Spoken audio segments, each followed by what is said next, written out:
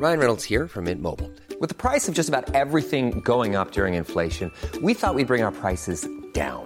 So to help us, we brought in a reverse auctioneer, which is apparently a thing. Mint Mobile Unlimited Premium Wireless. How to get 30, 30, bit to get 30, bit to get 20, 20, 20, bit to get 20, 20, bit to get 15, 15, 15, 15, just $15 a month? Sold! Give it a try at mintmobile.com/switch. $45 up front for 3 months plus taxes and fees. Promo rate for new customers for limited time. Unlimited more than 40 gigabytes per month. Slows full terms at mintmobile.com. Since 2013, Bombas has donated over 100 million socks, underwear, and T-shirts to those facing homelessness. If we counted those on air, this ad would last over 1,157 days. But if we counted the time it takes to make a donation possible, it would take just a few clicks. Because every time you make a purchase, Bombas donates an item to someone who needs it. Go to bombas.com/ACAST and use code ACAST for 20% off your first purchase. That's bombas.com/ACAST, code ACAST.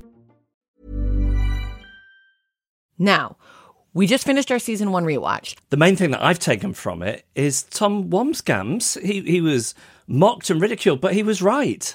Go on. There is a name for it. Go on. Snowballing.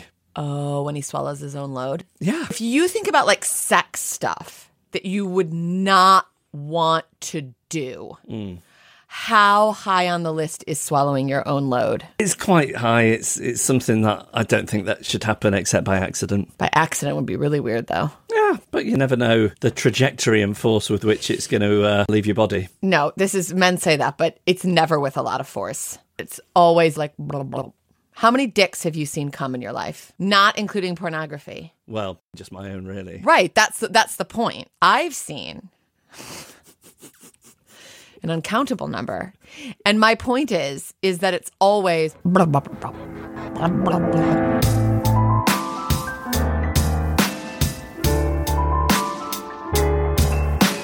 To begin, an email arrived from Marcia Sheltons, who says, "Hi, Jeff and Sarah. Hi. My husband and I are rewatching from Series 1, Episode 1 in advance of the first season. Really hoped you guys would fulfill your plan to do a podcast about your rewatch from the beginning. Come on, guys. Where are you? Love, Marcia from Cambridge. We're here. We're here, but it's not quite what she asked for. No, but you can't always get what you want. No, but if you try sometimes, you just might find you get what you need.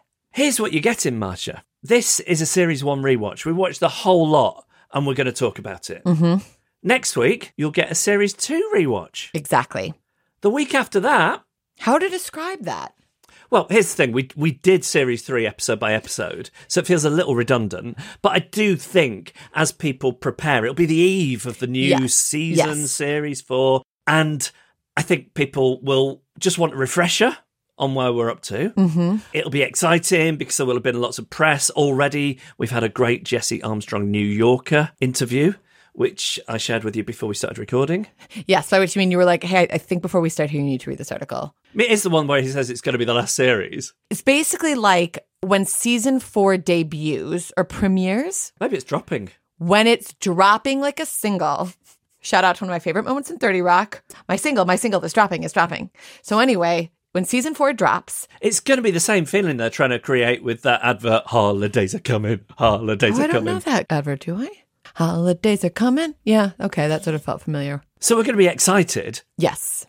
And isn't it just better to be all excited together? Yes, it is. You want someone to share it with. So that will happen on the eve of Series 4, and then we're in it, episode by episode, every week. Yep. And a Friday Sprinkles. Yes, oh my God, so much work is ahead of us. Happy now, Marcia? I wonder if she is happy. Now, I don't think either you or I have much time for the opinion that Succession wasn't very good in Series 1. Correct. I think people just needed to get to know the characters, and if you go and do a rewatch, it's just good from the off. However, there was a long gap between the pilot and filming the rest of the series, and certain adjustments were made. So, for example, we know from interviews that Logan wasn't Scottish in the pilot, and that was something they came to, and they had to, I think, maybe even go back and redub some of his dialogue. Oh, I didn't know that. Yeah. And with that in mind, Roman is wearing a wedding ring in the pilot.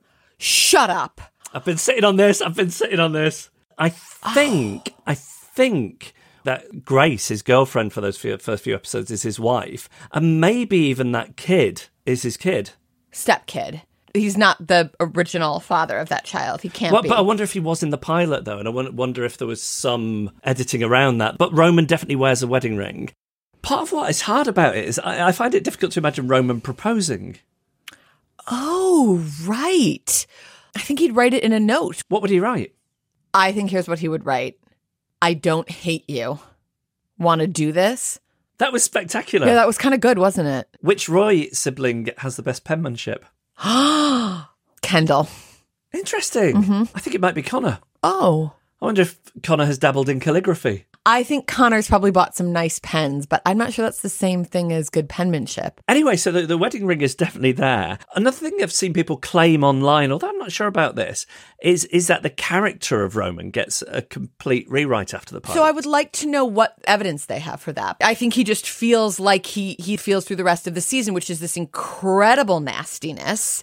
You know, he does that thing where he manipulates that child, which lays such good groundwork for the stuff he does with the homeless man in season 3. And the way he is with the waiter. Which waiter? Yeah, the big gala. Oh, the Reckney or something like that. Yeah. Yeah, there's a waiter who's trying to get Grace's phone number. Yeah. And he tortures the guy. He's such a dick. You were a waiter in New York City for a long time. Mm-hmm. Do you say waitress or waiter? Server. That feels very American to me. Yeah, sure. So when you were doing that job, Uh-huh. would you ever slip your phone number to a diner? Never. The guys would get hit on all the time, but the uniform was a button-down white shirt, an apron, jeans, and then you'd have to wear like shoes that you could walk in for 10 hours. And so I don't feel that there was a very sexual energy coming from any of the female waiters, and none of us ever got hit on. So you're having it then, this idea that Roman gets a significant rewrite after the pilot. I don't see this big disconnect between who he is and who he becomes in terms of vibe. No. So I'd like some evidence if anyone has any for us. The other thing is famously Jesse Armstrong researched and wrote a screenplay about the Murdoch family, yes, which has led a lot of people to speculate that the Roys are just the Murdochs, which isn't true. I think they're this composite, but the Murdochs are a strong part of that. I never really thought about what was in that script, but as we've been rewatching, I Googled it and I found a news story on The Guardian from 2011 about the best unproduced scripts of that year. Oh, wow. These scripts that all of Hollywood know are really good, but they haven't been made yet. Yeah. Things that circulate amongst actors and agents and producers and so on. And the Murdoch script, the premise of it was about Rupert Murdoch inviting his children to a dinner to try and get them to sign documents to give his wife a place on the family trust or the family board. Wow. Yeah. Great. Right, shall we start very quickly with some brain dumps from the whole of the Series 1 rewatch, or Season 1 rewatch, as you would call it in the States? Okay. How much cash do you think Colin carries with him at any one time? Oh, my God. Because he clearly has with him non-disclosure agreements, or whatever they're called, legal papers, to shut people up. No, but he's, so like in that first episode where the child and the family signs the NDA about having been offered that money in that baseball game, he signs an NDA and gives a watch. Yeah. And then the waiter who eventually ends up dying, Colin gets him to sign a NDA after Logan loses his temper with him. I bet he's got the spillage. 300,000 in cash at any time. Yeah, I don't know. Would you sign an NDA? Do you get paid to do it? Yeah, because Colin's got the envelope of money, hasn't he? At Yes. the ready. I wonder if it's in different. He's got different amounts in different envelopes in different pockets. Like, here's the scenario. I'll tell you when you wouldn't sign an NDA. Yeah. If a crime had been committed against a person or something, and that person wasn't going to get justice because you'd sign an NDA, then you might not do it. Yeah, I want to sign an NDA, which is basically me getting hush money, not to tell the world that somebody's been a bit of a dick. Oh, but it's God. not criminal, and there's not really a victim in that sense. Because I'm not going to tell anybody anyway. I don't see anybody. I don't speak to anybody. So to get hush money, it'd be money for doing nothing.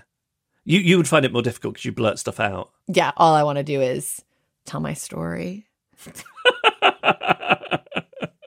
What I noticed in season 1 is we see a lot of exercising. So we get So you get Roman with the personal trainer to get him fit for business. Yes.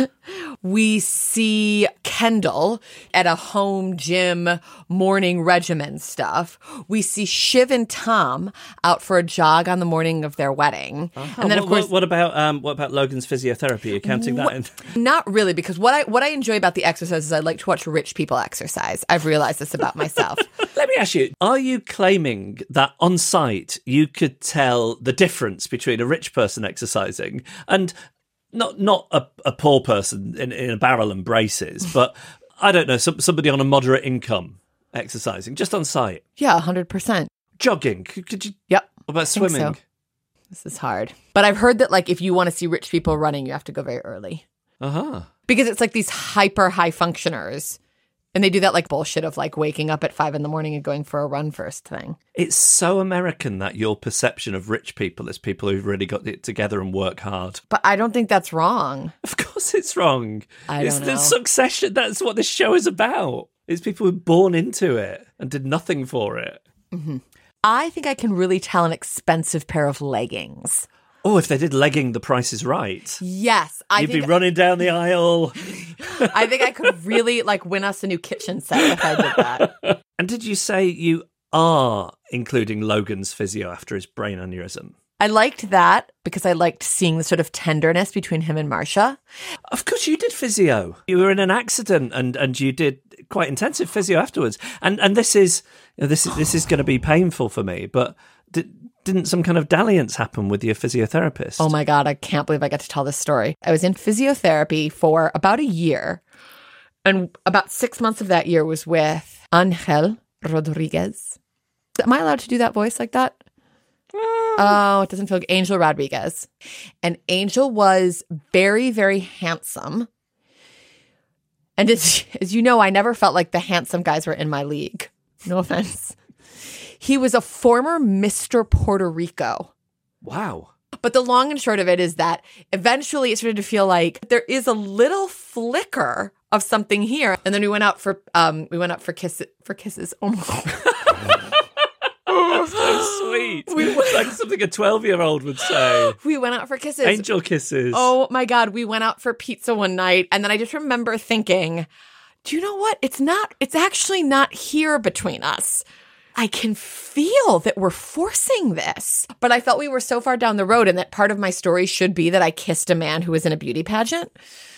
So we kissed and I went, this is not right. I don't think this is right. And then in the moment that I was thinking this is not right, he went, your kisses are so romantico. And that really didn't help the situation. And that was the end of Angel. But what I enjoyed about Logan's physio was more broadly about seeing Logan and Marcia together. I found a lot of their interactions from a place of his physical weakness quite moving. Interesting. Yeah. I think people say about Succession is it's especially good at an accurate depiction of wealth. Mm-hmm. What I want to know is, there's the same with Stewie and Kendall walking down the street. They're both under umbrellas. Stewie has a golf umbrella. Kendall has an umbrella the size of the O2 Millennium Dome in London. Is that a real thing? I do believe that the umbrella is a very big part of extreme rich person world. I will also say that when I see people with huge umbrellas in a city, I feel about it a little bit of the way, like when I see people covering their ears when the tube train comes, I would suggest moving to the countryside is what I would suggest. It's like, dude, move. And that's how I feel when I see someone with a huge umbrella. Sharing space with others is not for you. Caroline, the mom, was milling around Shiv's wedding, and her sort of icebreaker conversation piece to people was going, how long do you think it'll last? Like, that was just what she was saying. And it reminded me of my own mother, who now, if she smells any whiff of marital conflict, like anything, she'll go, do you think you would ever get divorced? Are you and Jeff doing okay? And she did that somewhat recently. And it turned out what she's worried about really is you leaving me. I think she might say that, but I think it's twofold. I think one is she loves the idea of you going through a divorce, forcing some kind of intimacy between the two of you where you would confide in her. And I think number two, she's been married for how many years? 53. The idea of vicariously getting to live out a divorce and then a new lease of life as a single woman, I think she'd quite enjoy. I would be curious to speak to my brother about whether she does that to him too. Okay. Do you know the age difference between Shiv and Tom is 13 years? But he's 13 years older than she is. Something like that, yeah. Like when that interesting. first season started, she's about 30 and he's about 42. And I will say, when I realized about the age gap between Tom and Shiv, I was like, come on, Succession. Don't give me unacknowledged age gap. But the reason I will forgive it is I think those two actors have such wonderful chemistry in those roles that we just have to swallow it. We have to snowball it. That's why you should do stand-up instead of me. So on the stag party or bachelor party episode, Tom's childhood friends, the Fly Guys, The Fly Guys. they turn up, they think they're going to Prague. Roman has arranged for them to go to this party down some disused tunnels in the middle of nowhere. But not only that, is they're dispensed with. They're not on the guest list. And Tom says, keep your phones on, I'll be in touch. Of course he isn't. We then see them at the wedding. How do you think Tom smoothed that over? I think that it's birds of a feather. And Tom is an opportunist, and so are these guys. And so they're going to show up to the wedding because, like, how could you miss that wedding? Just in defence of Tom's ditching of the Fly Guys, what percentage of people who were at your bachelorette party do you speak to more than once a year? Chef. Oy, oy, oy. Can that include, like, a very warm dynamic on Instagram? No. 20%? You're judging Tom a little less harshly now? No, because I didn't kick anyone out. You just kicked them out of your life subsequently. No, it's not. No, I didn't exclude. As we teach our son, I never exclude. How likable do you find Tom? Well, this is interesting. Tom is abusive to Greg. Yes. He's horrible to him.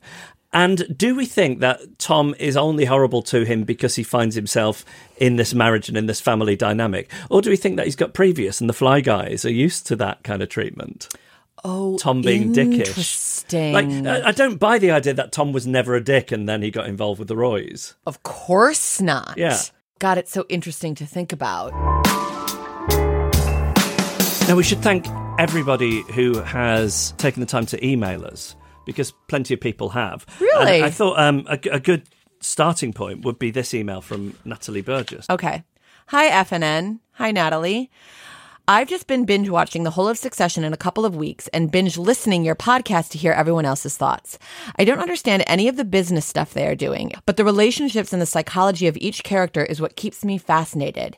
Is it true of most viewers, or are you all actually interested in politics, media, and economics? I think it's all the psychology. I think they've created a world where it feels fun to spend time, but the genius of this show is getting to think about those characters and what lies beneath and how they're going to behave. But just to answer that question, Natalie, no, I think most of us have no idea about this stuff to do with the business. But that little window into the world of what it might be like. Should we game it? Should we game the play? Does it play? Does it work? Is appealing. You know that they've just done their research. Yes. In summary, Logan is a monster, Shiv is self-serving, Rome is a damaged court jester, Connor is another fool on the outside edge, and Kendall is the most interesting of the whole lot and my choice for successor. How interesting. Greg is just too spineless and parasitic to truly like. The person I pity most is probably Tom, as he seems the most normal. That's your opinion, Natalie. But we return you to the Fly Guys. Without Shiv, Tom might actually have been a normal man, yet he is reduced to being someone who has to flatter and pussyfoot around all the family members. He just wants love. Wrong, Natalie. I love that you're here with us, but Tom does not just want love, girl. He wants power, okay? Well, thank you, Natalie, for Natalie, that. look, I'm so thrilled you've been in touch. We don't agree on everything, but we don't have to. And the reason I wanted to include Natalie's email is, number one, to remind you that we are desperate to hear from you. Thoughts, theories. Share anything, just make it good.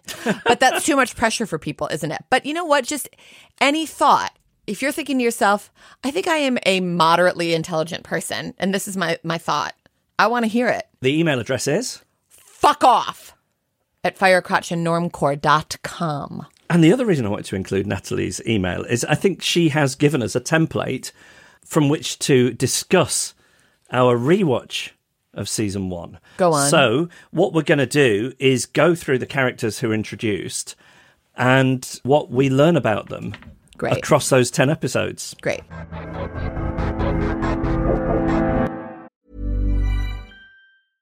I'm Sandra, and I'm just the professional your small business was looking for. But you didn't hire me because you didn't use LinkedIn Jobs. LinkedIn has professionals you can't find anywhere else, including those who aren't actively looking for a new job, but might be open to the perfect role, like me.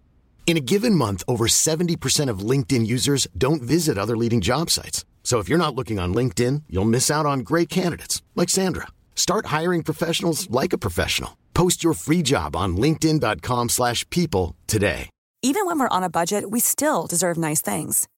Quince is a place to scoop up stunning high-end goods for 50 to 80% less than similar brands. They have buttery soft cashmere sweaters starting at $50, luxurious Italian leather bags, and so much more. Plus, Quince only works with factories that use safe, ethical, and responsible manufacturing. Get the high-end goods you'll love without the high price tag with Quince. Go to quince.com/style for free shipping and 365-day returns. Hey, Dave. Yeah, Randy. Since we founded Bombas, we've always said our socks, underwear, and T-shirts are super soft. Any new ideas? Maybe sublimely soft. Or disgustingly cozy. Wait, what? I got it. Bombas. Absurdly comfortable essentials for yourself and for those facing homelessness. Because one purchased equals one donated. Wow, did we just write an ad? Yes. Bombas. Big comfort for everyone. Go to bombas.com/ACAST and use code ACAST for 20% off your first purchase.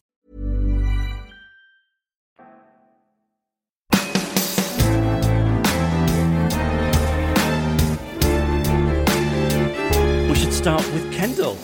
Kenny. I think what makes us feel sympathetic towards Kendall is he has been lined up as the successor in the pilot. This isn't Logan playing mind games with his family in private, messing around with him like he does with Shiv and saying it'd be good to have you on the inside, Pinky, or Roman, I need you. This is something that has been agreed for Kendall. And internally at Waystar, they've been gearing up for the announcement. Yes. So we can empathise with the frustration of that. Yes, he is a rich kid who certainly isn't there on his own merit, but he has been promised something. Yes, I think he's unlikable and he's cringy, but he's also sympathetic, which is part of why I think he's such a brilliant character. Is there anything in this show that you find more excruciating or triggering than Kendall and Rava's relationship? I don't know if there is, actually. I think you obviously there are far handle more it. abusive dynamics at play in this show. You think Rava abuses Kendall. You see this woman who's like nasty to her husband who's struggling. I see a woman who is not being her best self, but has been really pushed to the brink by trying to raise two children with a father who is absent and an addict. But he's somebody who's at different points is trying to be sober or trying to be a better father. He's not unrepentant like a Logan.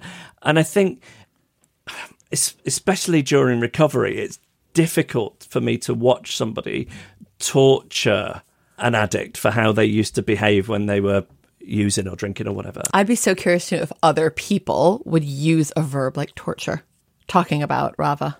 I think one of the most heartbreaking moments of the whole series is after he kills the kid and then he washes himself. That's amazing, by the way. Oh, I love, like, whenever someone gets very dirty on film, I'm always on edge until they're clean again.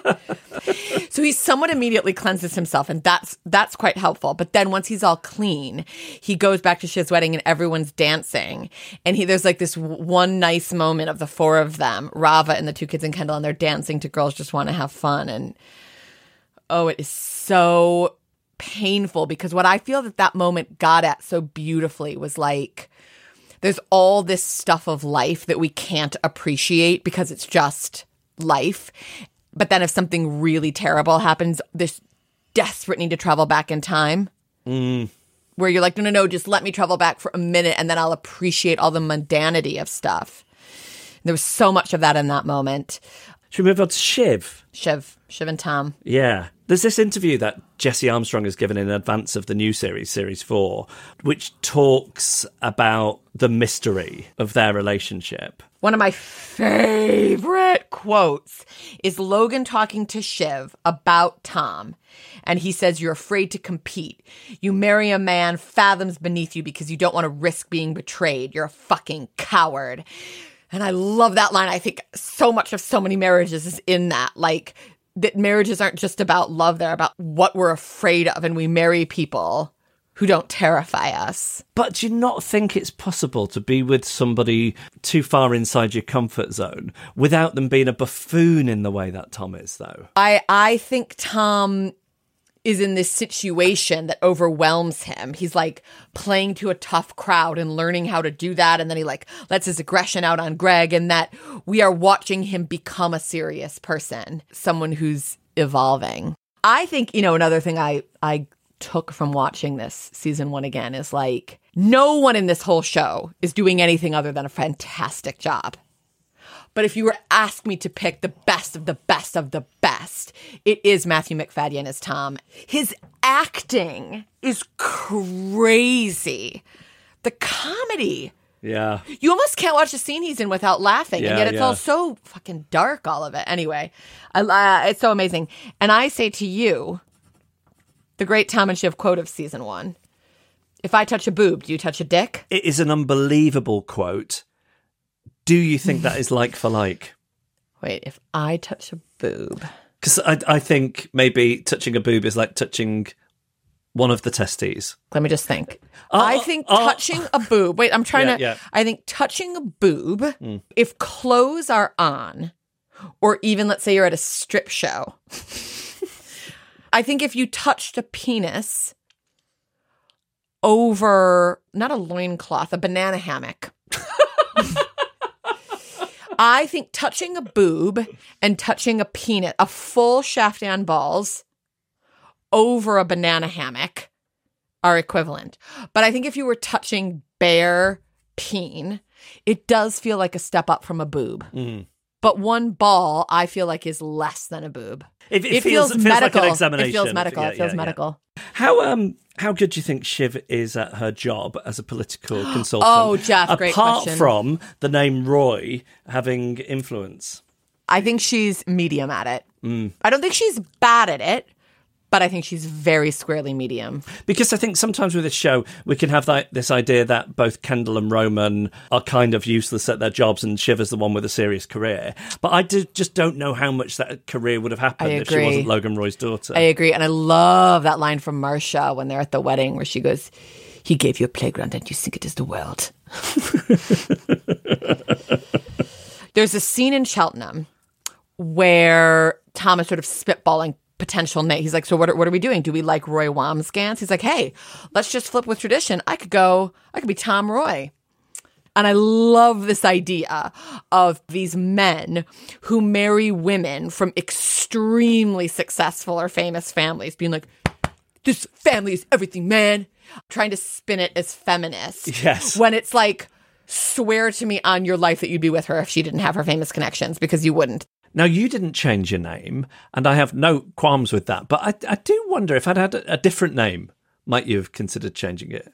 No. What if my surname was Jessica Parker? Haha. That's not that funny. That's so dumb. Why would you even say that? You know what I really wanted my name to be? Sarah Darling. Really? You know, like they're the Darlings in Peter Pan or something? Oh, I think of former Chancellor Alistair Darling. Oh. What about one of those powerful names like Disney or Kardashian? Why are there no Disneys who aren't the Disneys? Could ask the same question about the Hitlers. But is there anything in that? The Hitlers were all changing their names. But yeah. I don't know about the Disneys. Like you never meet a Disney. Stop hiding, you guys. Come and say hello. Now, Roman. Mm-hmm. I think that something that came up a few times when we were doing Series 3 is the idea that Roman is some kind of Logan in the rough. Mm-hmm. I think rewatching Series 1 has shown us Roman's kind of useless. Yeah. He was useless out in California with Frank. He's useless when he comes in as COO. He makes mistakes. He allows Stewie and Sandy to play him. And any sense that Logan sees him as more of the heir apparent than the others, I think is wrong. Logan just pulls the puppet strings like he does with the others as I don't. It suits him. God, what is he up to? Old Logs. What I thought in that pilot episode when this baseball game happens and this kid is so horribly manipulated about the $1 million. I was thinking about what Logan thinks about his son doing that to this other child. Yes, it's that I think that's so interesting because Logan could have stopped it. Yeah, and Logan could have just shouted out Romulus, and it would have ended there. And I felt that the camera work, the direction of the episode, was telling us to think about what Logan thought about it. Is it him going, this kid's actually got this kind of brutal edge that's actually really useful and good? Or was it him thinking, I've raised a little monster? Because Logan is capable of equally monstrous, if not more monstrous behaviour, but not just for play. Mm-hmm. That's the difference. Mm-hmm. Logan sees life as a war and all's fair in war. Yeah. But it's not just for his entertainment. Yes. Even with Boar on the Floor, which is weird and manipulative, it is manipulative. He sort of knows what he's doing. And trying to get all those lieutenants in his company to be completely subservient and pliable. Whereas a boy at a softball game who will never be seen again is crueler in a way. Well, it's not crueler, but it's about entertainment. There's no further purpose beyond that. And then in that business context, which Roman is so keen to mock Kendall for. So when he got the guy to the was it a business shaman or something to come in and burn the incense? Oh yeah, that was funny. He's ridiculing it, and yet thinks that a legitimate way of aiding brainstorming is by taking shirts off. Oh my God, but I kind of get... But then what they come up with ends shitty. up being shitty and destructive. And I think that's the first hint as well. There's something in Jerry's response to the shirt thing that is the first hint of something. Oh, like we see what you think you see a little sparkle in her that finds it. Yeah, I mean, it feels slightly uncomfortable to say that this woman in the workplace. I didn't interpret it that way. I thought she probably sort of thinks he's attractive, but like in a very not even registering it way. She's looking at this young male torso, but still not thinking much about it consciously other than like, you disgusting pig. Yes, but I thought something about that disgust or being rebuked was the start of something for Roman. Okay, fine. Yes, I agree with that. Yeah. Why does Roman masturbate at the New York skyline? I've heard about, I can't remember which explorer it was, but some mountaineer or something being so overwhelmed by what was before him that it moved him to masturbate. But it's not quite that, is it? No, it has something to do with like power, right? Yes. It's so he's COO, he's in that office. He's given, like the circumstances given him a hard on. And then, to quote former President Bill Clinton, asked why on the topic of Monica Lewinsky, he said, because I could. He just could, so he did.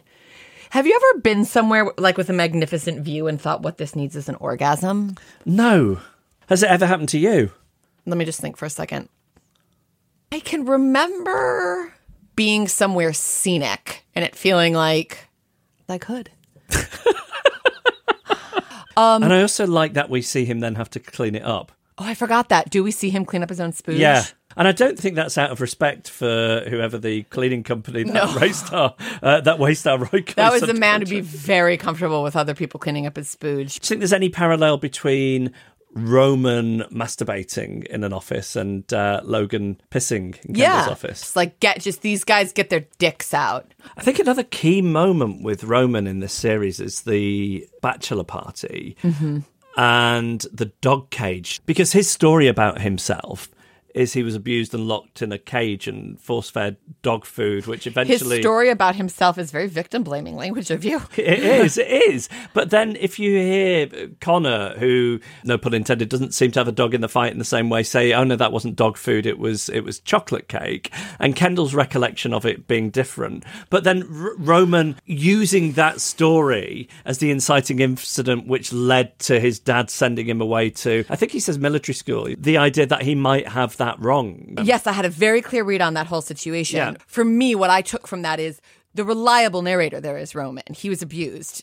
And all of these things that were about people going, ha ha ha. Oh, but he liked it. He was into it. It was chocolate cake. It was dad. It is all about the way that family tries to act like abuse is something other than abuse. I wondered if there was some truth in it, and certainly that's how he felt at the time, but that there's no reliable version of events. So I heard it as these children were pitted against each other to help Daddy stay the most powerful number one. Let's talk about Connor. I think, if anything, this rewatch of Series 1 has given you a newfound appreciation of Connor. God, he just... My memory is that he's a character who sort of develops, so, he becomes more layered and funnier and more compelling as the series goes on. And it's wrong. Like, he's just nuts and perfect from the beginning. And he's not just comic relief. No, he's a poor baby.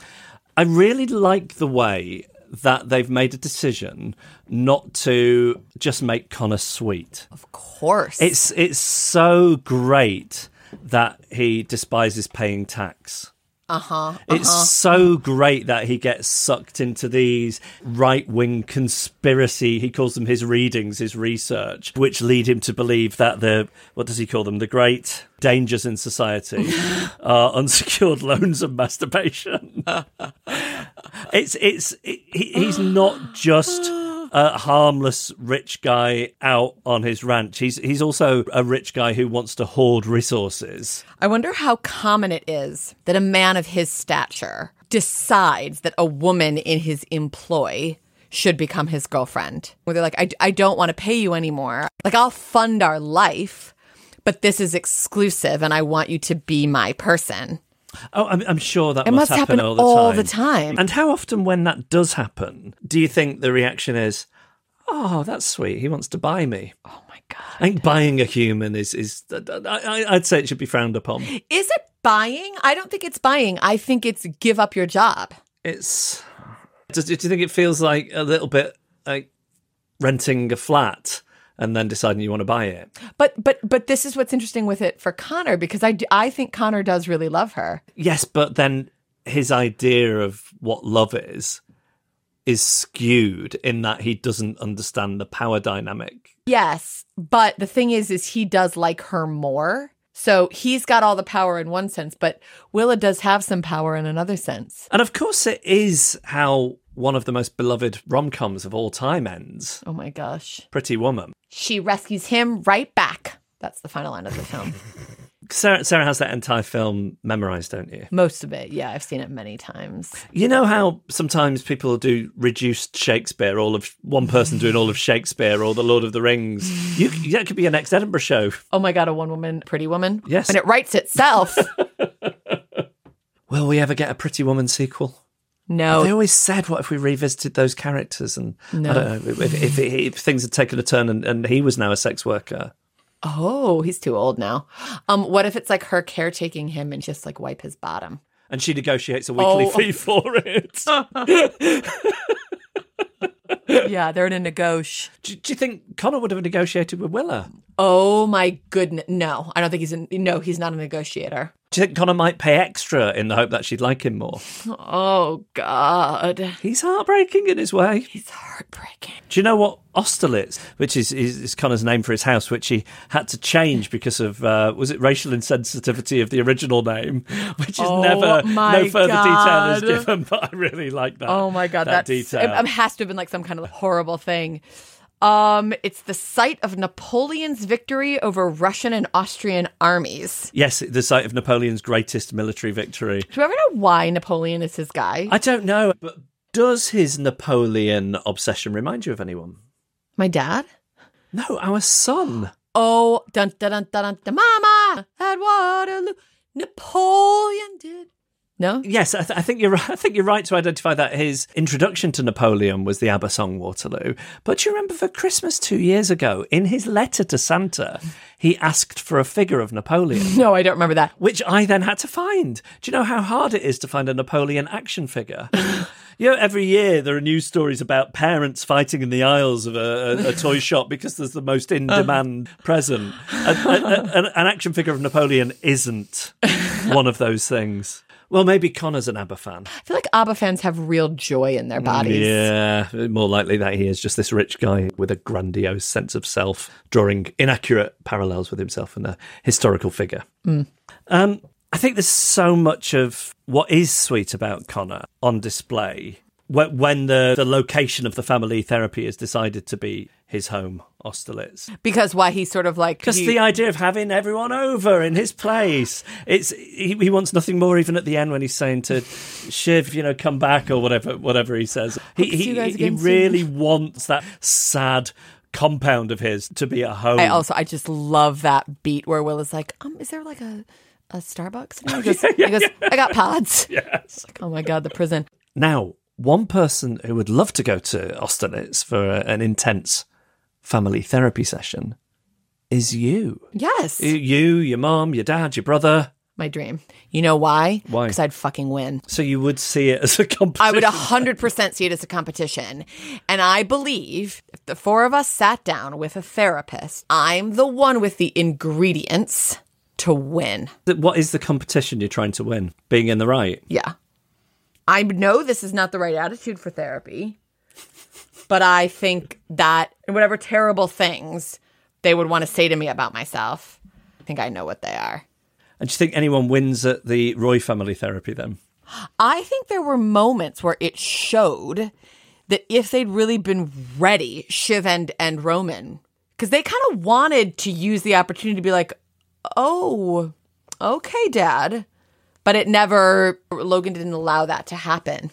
I think everything you need to know about Logan is in the fact that he went into that therapy with the line, who wants to take a pop at the champ? Oh my God. Even though this is a man who thinks he loves his kids and wants the best for his kids, he sees everything as a conflict in which he has to emerge the winner. And that he, and that also that one of the topics he cannot engage in is what a horrendous father he's been. And interestingly, in that New Yorker article about Jesse Armstrong, he was talking about how good it's been for the show that Brian Cox as an actor has always brought almost a defensiveness to the idea that, of course, Logan loves his children. That for the show to really work, that very diluted self-belief is it's such an important building block. But it's so crazy. It's probably a good point to transition to talking about Logan. And Logan simultaneously loves the idea of a dynasty, of an empire, it being passed on to one of his progeny. And he sees his kids, it's in the trailer for the new series, as not serious people. Yes. And he can't relinquish power. Yes. But he is inarguably a bad dad. Yeah. I read a thing a while ago, I think it was on Reddit, saying if you had to say what Succession is about, it's a show about abuse through generations. Inherited trauma. Yeah. Yeah. Great. Oh, you know what I wanted to ask you? Because, of course, the opening moment of the entire thing is Logan pissing. There's so much Logan pissing in season 1. And I was wondering if it's difficult for you as a man who's not yet 50 to hear an 80-year-old man with a stream that strong. I don't know what happened with mine. That you're really struggling with that now. Yeah, it's not so good. I think it helps me practice mindfulness.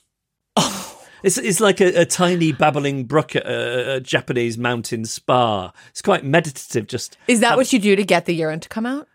I'm saying I don't know how long it's going to go on for. I just have to be in the moment. You just have to be in the moment with it. Yeah. The only time it's ever really a problem is at urinals. Of course. And I'll tell you for why. It can take me so long to get started. And I don't want other men to think that is because I am intimidated, because it's stage fright and something about them having the penises out is stopping me from getting going. Because it's not. It's just whatever's going on with my prostate. Do you ever worry that it's like men think it's you dragging it out so you can look at their genitals? No, I don't think I give off much of the peeping Tom, importuning vibe. Do you ever get that off people at a urinal? There's nothing to see here. Honey, come on. Just briefly back to Logan. I think an interesting thing about him is he can't be flattered or manipulated by politicians, investors, peers within business. You'll see Stewie or whatever have meetings with him and shower him with praise, and it's meaningless to him. And yet he does seem to be really under the sway of whichever vagina he's chasing at the time. Oh, right. So he's sort of like, he will do what Marcia tells him. Yeah. Cunt struck. Remember that from season 3? Yes. You're the one who's cunt struck. Yeah, so she wants to be on the trust. Uh-huh. And he's going to do that. That's so... Yeah. That it's his big weakness. They're the ones with power over him. Yes. So interesting. Which brings us on to Marcia. How do you think Marcia decides when to slip into French? Like, she'll see Kendall and say, hello, Kendall, ça va? Why ça va? I think when she is feeling comfortable as the lady of the house, when she feels most fully herself. I mean, that's just my guess. Wouldn't it be great if it turned out that Marcia was actually like Alec Baldwin's wife and she was just pretending to be French? Oh my God, Hilaria. Who's actually Hillary from Connecticut. How you say? How you say Baldwinitos? I do think that's one of the greatest things to ever happen in my lifetime. Like, how you say is very big with Hilaria. And like, I'm not supposed to do that accent, but I'm just doing Neither what is she does. she. Neither is she. And it turned out she'd made the whole thing up. It was just that her family liked going to Spain on holiday. And she felt an affinity with it. Her name's Hillary. Yeah. Great. Where does Marcia sit for you on the likability scale? I don't think she's particularly likable, but I enjoy it when she drops the odd truth bomb to one of the kids. I was thinking like in a situation like this, you know, where there is this elder statesman, Logan, with these health battles. Who's winning the grief award? Like, who has more ownership over the grief? The widow or the children? It feels like it should be the children in this situation. But a wife is much more of a day-to-day. This is the thing. Okay, how long do the couple need to be together for before the widow or the wife gets number one grief rights? 10 years. Why 10? I just felt like we needed to get into double digits. You know what I mean? How much of what Marcia feels towards Logan in terms of the protectiveness and the shielding him from his kids is about him versus about her? So it's everything, right? Like, she wants power. This stuff is about her. But also, I think she is genuinely protective of him and genuinely quite repulsed by his kids. Do you think she was correct to forbid the children from seeing their dad? No, I found that bit quite strange. That bit felt like it crossed the line from protectiveness into some kind of control. Crazy lady stuff. Yeah, I had the exact same note.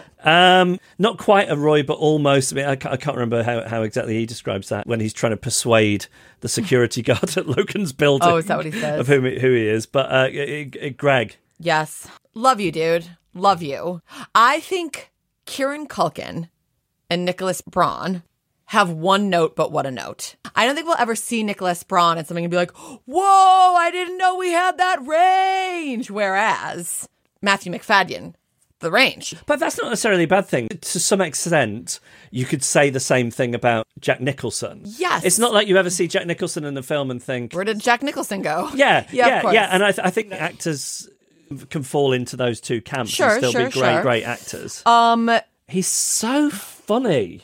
Yeah, he's so funny. One of my favorite moments, which I've completely forgotten about, is when he is shredding the documents on Thanksgiving Day. He's going, this saves the day, the other goes away. And then he sings, Greg is chopping it up. Greg is chopping it up. Greg is chopping it up. Wonderful. Did your parents ever get into shredding? No, but you know it was my grandmother's whole thing. Did she love her? Are you joking? I can't tell if you're joking or not. No, because her house was the house of a hoarder, so it never appeared that she was that into shredding. Yeah, I see. Because you'd find things like pizza leaflets from 1986. Definitely that person who felt the documents needed to be shredded, and she 100% owned a shredder. There's a type, isn't there? So like a certain kind of methodical obsessiveness about the way a process was supposed to happen. She wasn't worried about someone stealing her identity. No one wants her identity. That's the idea that somebody would want your grandma's identity. Who would you rather be? Greg on the 12-hour drive with his grandfather Ewan, or Kendall off in that car with the waiter about to take him to a watery grave? Okay, well, look. There's not much in it. Only because in the other situation, I would wind up having to be responsible for killing somebody. But other than that, the idea of a 12-hour drive with a grumpy old man and not being able to listen to anything is my idea of a waking nightmare. Do you think Ewan dislikes Greg more than Logan dislikes his children? Yes, but it's not the reason it's such a better relationship is it's not the push-pull. It's not manipulative. It's on the table what's going on there. Like, he's just outwardly disdainful, Whereas Logan wants to keep them close so he can continue to abuse them. The great thing about Greg's character is his ability to sniff out useful information, even if he doesn't, in the moment of that happening, understand why it's useful. But he has got a really good nose for noticing stuff. And a shamelessness. Yes, yeah. He has this thing which is a complete... He presents as not caring about embarrassing himself.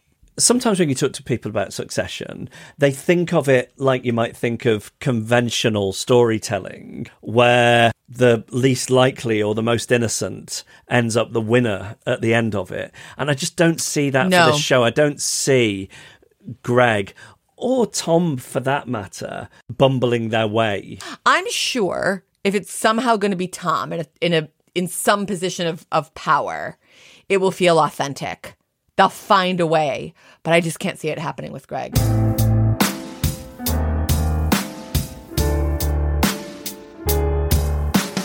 Well, let's talk about, just to finish off, the ways in which anything we saw in Series 1 might come back in how they're planning on wrapping the whole thing up. Well, I think Marcia's going to figure in heavily. I feel this. So the Waiter Who Drowned still feels significant. Mm-hmm. Marcia knows about it, and her son knows about it. And Marcia, by the end of season 3, has been sidelined for Kerry, but this is potent information. Is a financial settlement enough to keep a lid on Marcia, that? Exactly. I think all this Shiv and Tom stuff, maybe this is just wishful thinking, but I think that feels like it's going to figure in heavily. Or there are these 2 references in season 1 about the state she was in when they got together. We've never revisited that. I think there was something I read the other day that gives me the impression that Nate will be back in series 4. Mm-hmm. What I love about Succession is however they're going to do it, it's better than I can imagine. I was thinking the other day, wouldn't it be a great resolution for the entire thing if Logan dies and the will says, I leave it to my 4 children to appoint a successor, because then it leaves them in purgatory. But I just know that they'll do something better than that. What are you most interested in? For me, it's Tom and Shiv. I guess Kendall, in a way, since series 1, he's been on his whole arc with the dead waiter. You see him zombified, and then you see him become himself, but then there's a hubris which goes with that, which then makes him ridiculous, and the pride comes before a fall. Then you get that beautiful moment with the 3 siblings, but we just know about that family. That's not going to remain a beautiful moment. The idea that isn't weaponized in some way doesn't feel real to me. But also, Logan is so implicated in that. It's not just Kendall. Logan has cleared up a thing. His fingerprints are all over it. And this was a kid who had an envelope of money in his pocket and had signed an NDA because Logan had lost his temper when he'd spilled some champagne on him. So Kendall and Logan are embroiled in that together. What one goes down, the other one does too. Yeah. Okay. I think that Jesse is going to fulfill all of our wishes. Are you feeling any impulse to revisit Dear Jesse? Dear Jesse, I love you. I thought you looked...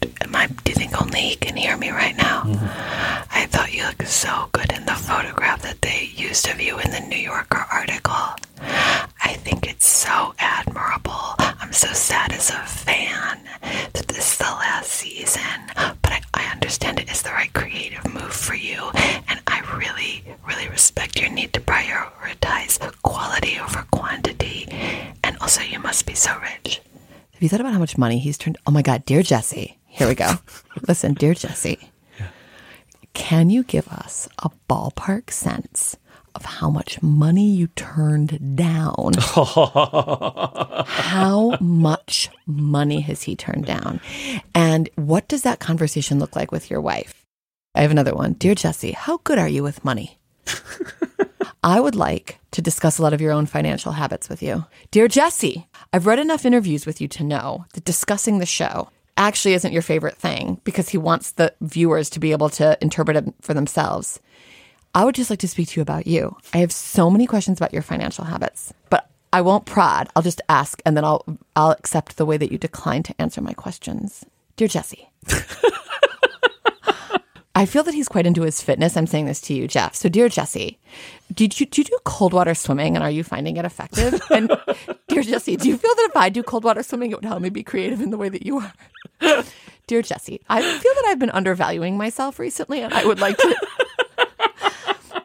like up my sense of my own self-worth because I think it would help me achieve more. Are there any pointers that you can give, or is it just something that you're born with? All right, shall we leave it there? Okay. We'd love to hear from you. We're going to watch season 2, and then in a week or so, you will have another rewatch episode to listen to. But if you want to share your thoughts... Oh, really what we want is to hear from you if you are doing your own rewatches. Join us. Share with us. The email address? Fuck off at firecrotchandnormcore.com. Hey, girl. Hey, girl. Is this you bringing us in for a landing? Yeah, I'm showing Jesse can bring you in for a landing, and so can I. Hey, girl. Thanks for listening. I'm trying to make it like I'm just talking to one person like you always say you should. Okay. Hey, girl. Like, I want these next few weeks to feel like it's the 21st of December, and you're just looking forward to not having to work and doing nice things in the run-up to Christmas. But Christmas, Succession. That's all.